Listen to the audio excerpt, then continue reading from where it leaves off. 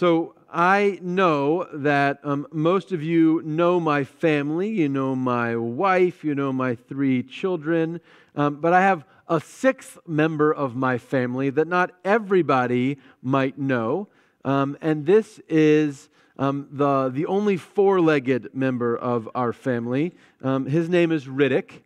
That's Riddick. He's a cute-looking dog, and Riddick is a sweetheart. This is Riddick cuddling with. Whoa! Sorry. We're going fast. We're going back. There we go. This is Riddick cuddling with his buddy Sophie, my aunt's dog. And there are moments with Riddick where it just feels like he is fitting right in with the family, right? And it just feels like on all sides we're gelling. Then there's some moments where we are trying to maybe elevate him to our level, and I don't know how well it works. I always wonder what he thinks when we make him do human things, right? And there's sometimes where it seems like he's trying to drag us down to his level. I don't know how he got his head in the dog food bag, but he would not take it out. And then there are some moments where it's just clear that our worlds are struggling to interact. So my kids have a little dancing giraffe that sings a song, and Riddick does not know what to do with this giraffe.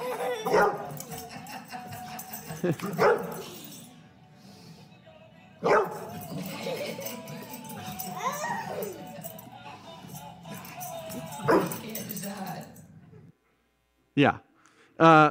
So this is my little buddy Riddick. Riddick is a sweet part of our family, and we think of him as part of our family. But I sometimes wonder what he thinks of us, right? And we all maybe do this. If you have a pet, don't you sometimes imagine what the pet might be thinking?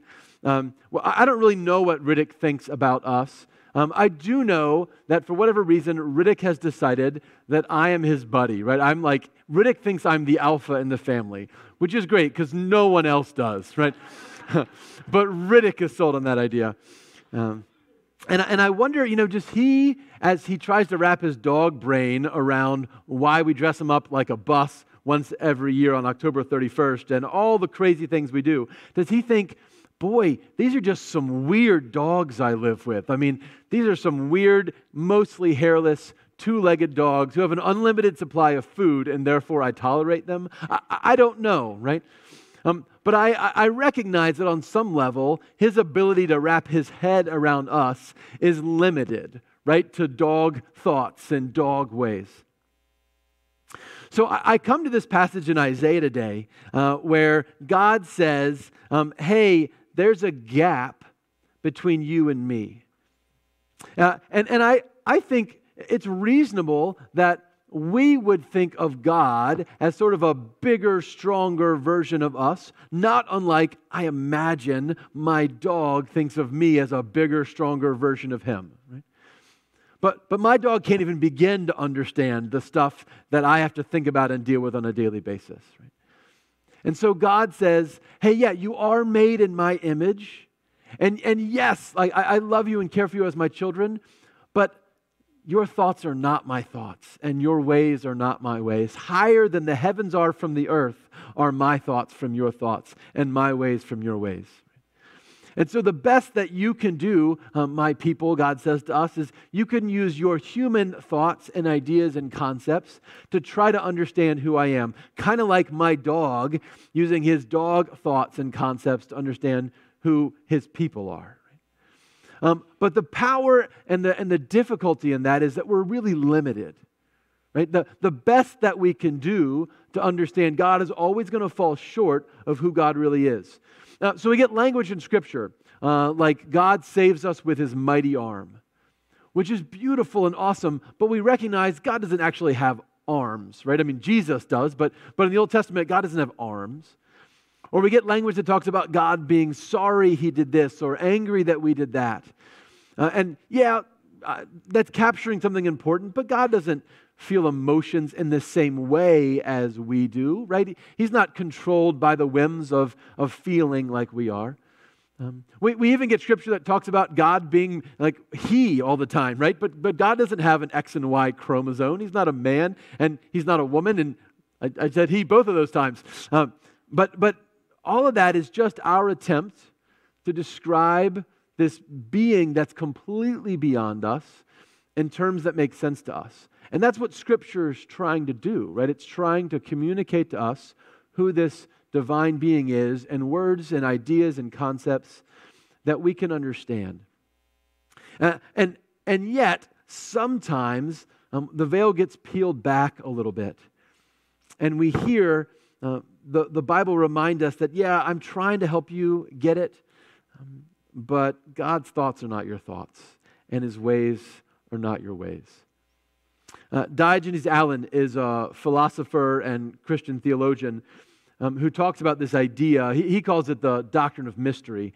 And he says, and this is important, that it's the doctrine of mystery, the fact that God is so beyond us, we can't even comprehend who God is.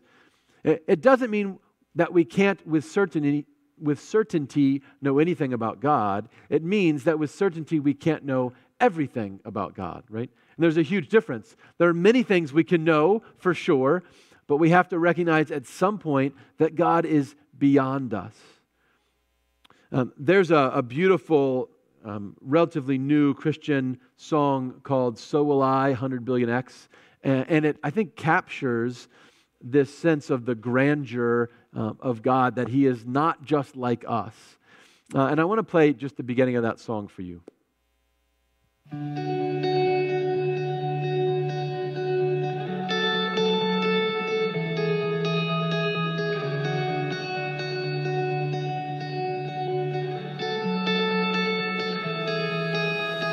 God of creation, there at the start, before the beginning of time.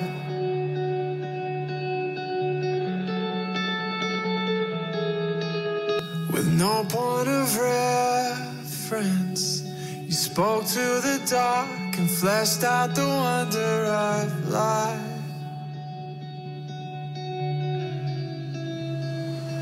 And as you speak, 100 billion galaxies are born. In the vapor of your breath, the planets form. And if the stars were made to worship so loud, I can see your heart in everything you made. Every burning star, a signal fire of grace. And if creation sings your praises, so will I.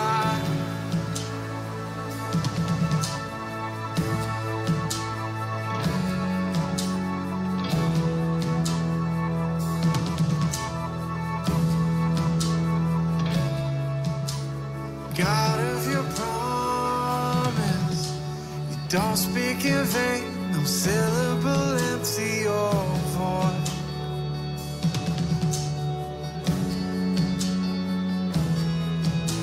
For once you have spoken, all nature and science follow the sound of your voice.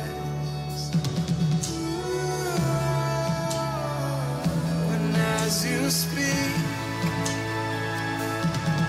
100 billion creatures catch your breath, evolving in pursuit of what you said. And if it all reveals your nature so alive, I can see your heart in everything you say. Every painted sky, a canvas of your grace.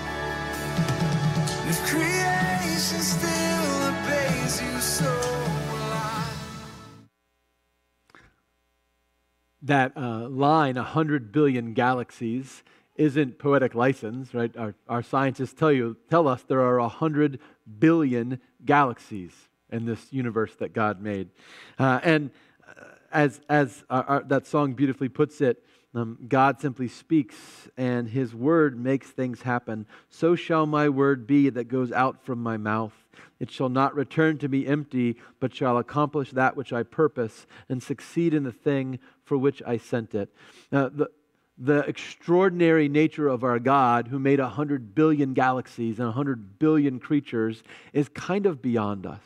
And part of what Isaiah wants us to understand is first that God's not just like you and me. God's bigger than that. But second, if we wait until we wrap our minds completely around who God is, we're going to be waiting forever. We're never going to get there. John Oswalt tells a story based on this passage in Isaiah. He says that there were a mother and her two children, and they were out on a picnic by the river, somehow had missed some alerts, and there was a flash flood that came, and for their safety, they had to climb into a tree as the floodwaters rose dramatically around them. As the flood continued to grow and the wind continued to beat down, eventually a boat came by full of folks trying to rescue them, and the boat did its best to be stationary as much as it could in front of that tree, and there was no way for them to climb down, and so the rescuers in the boat said, "You've got to jump to us. You've got to jump to us. You can't stay where you are." And they're all three terrified, but eventually the woman's daughter jumps out of the tree and lands in the boat, and the rescuers catch her. And then seeing her success, a few minutes later, the son works up his courage and he jumps, doesn't quite make it to the boat, lands in the water beside the boat, but the rescuers quickly grab him and pull him in. And then the mother's left in the tree, and now the rescuers and her daughter and her son are both saying, "You've got to jump. You've got to jump, Mom. You've got to jump. They're going to catch you. It's okay." But she's terrified. And as she is waiting in that tree, trying to make a decision, there's this enormous cracking noise. And the tree itself breaks and falls in half, and the tree and the mother are swept away by the flood. And John Oswalt says, "Seek the Lord while He may be found." That if you're going to wait your whole life until you have every answer to every theological question, until every concern or problem you've ever had about faith or God is fully and completely answered, until you can see the world with the same clarity with which God sees the world, you're going to be waiting forever. And that place which feels so safe and secure and which you are waiting may not be as safe and secure as you think. See, I think this is part of the message of Scripture is God's not like us. We're never going to fully understand all of His plans and purposes for us. And we sometimes think that, boy, I'll just wait here till I get it, not realizing that the only safe place to wait is in the boat, right? The only safe place to be is with the God who has come out to rescue us and redeem us and take us to safety. See, we are called to learn as much as we can and then jump to Jesus, right? To seek the Lord while He may be found. And by the way, once we jump, we start realizing just how much we didn't really get in the first place.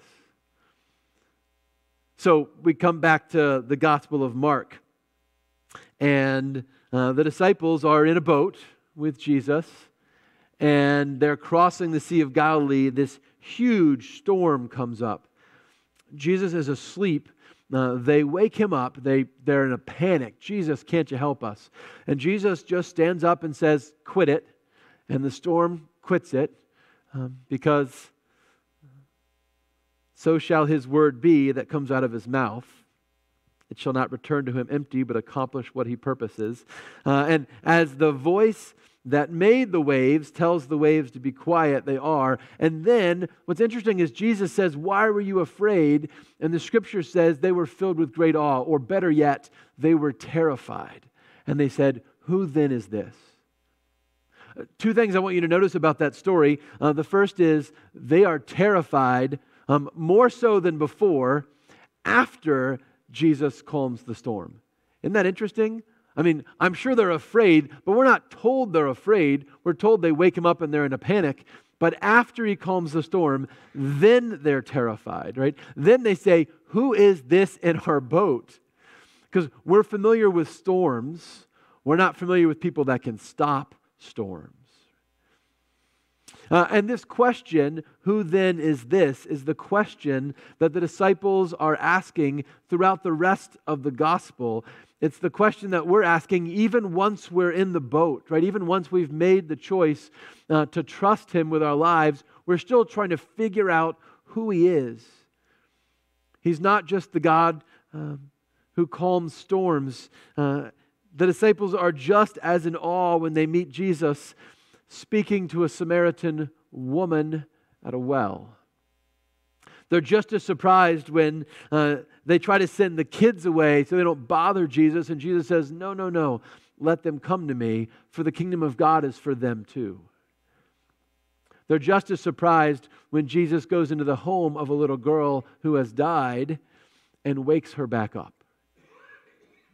And as they journey with Jesus, I imagine this question keeps coming up, right? Who then is this? What kind of person, what kind of God does this stuff? And as they journey with Jesus, I'm certain, as you've noticed in your reading of Scripture, that the overwhelming, striking part of his story isn't just his power, but his compassion. It's the people that Jesus chooses to be with, those who he chooses to touch and rescue and redeem. And that compassion for the worst of people, and yes, his frustration for those that the world might have thought were the best of people, shines through in almost every story about him in the Gospels. Dane Ortlund says it like this: we project onto Jesus our skewed instincts about how the world works. Human nature dictates that the wealthier a person, the more they tend to look down on the poor. The more beautiful a person, the more they are put off by the ugly. And without realizing what we are doing, we quietly assume that one so high and exalted has corresponding difficulty drawing near to the despicable and unclean. Sure, Jesus comes close to us, we agree, but he holds his nose. The risen Christ, after all, is the one whom God has highly exalted, at whose name every knee will one day bow in submission.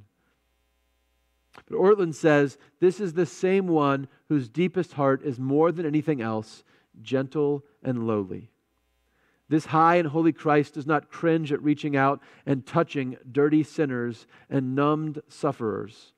Such embrace is precisely what he loves to do.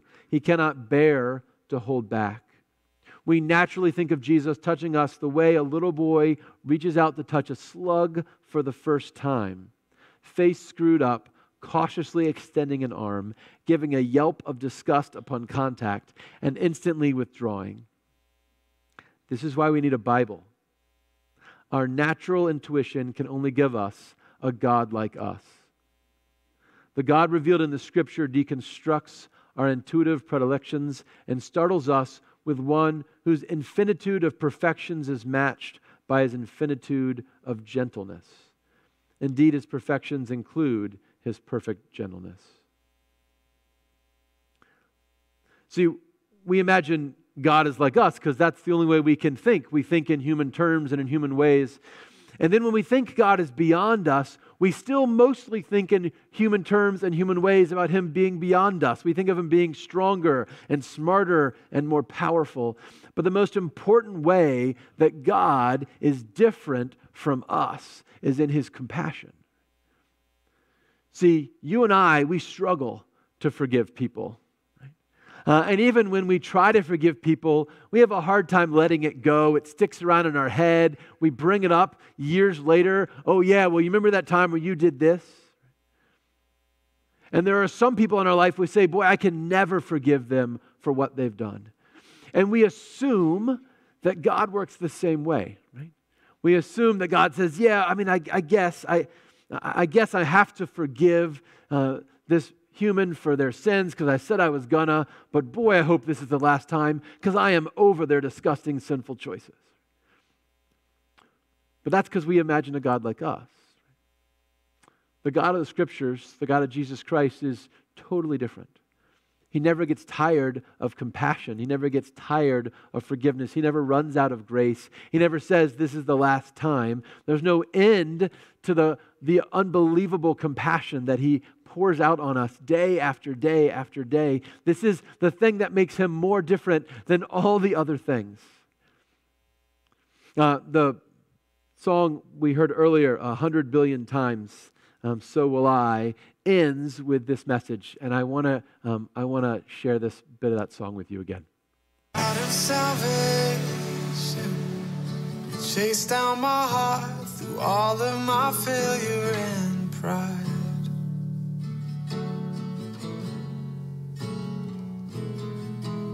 On a hill you created, the light of the world, abandoned in darkness to die.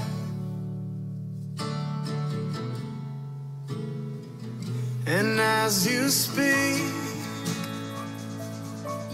100 billion failures disappear. Where you lost your life so I could find it here. If you left the grave behind you so alive, I can see your heart and everything you've done. Every part designed in a work of art called love. If you gladly chose surrender, so will I can see your heart a billion different ways. Every precious one, a child you died to save. And if you gave your life to love them, so will I. Like you would again 100 billion times. But what measure could amount to your desire? You're the one who never leaves the one behind.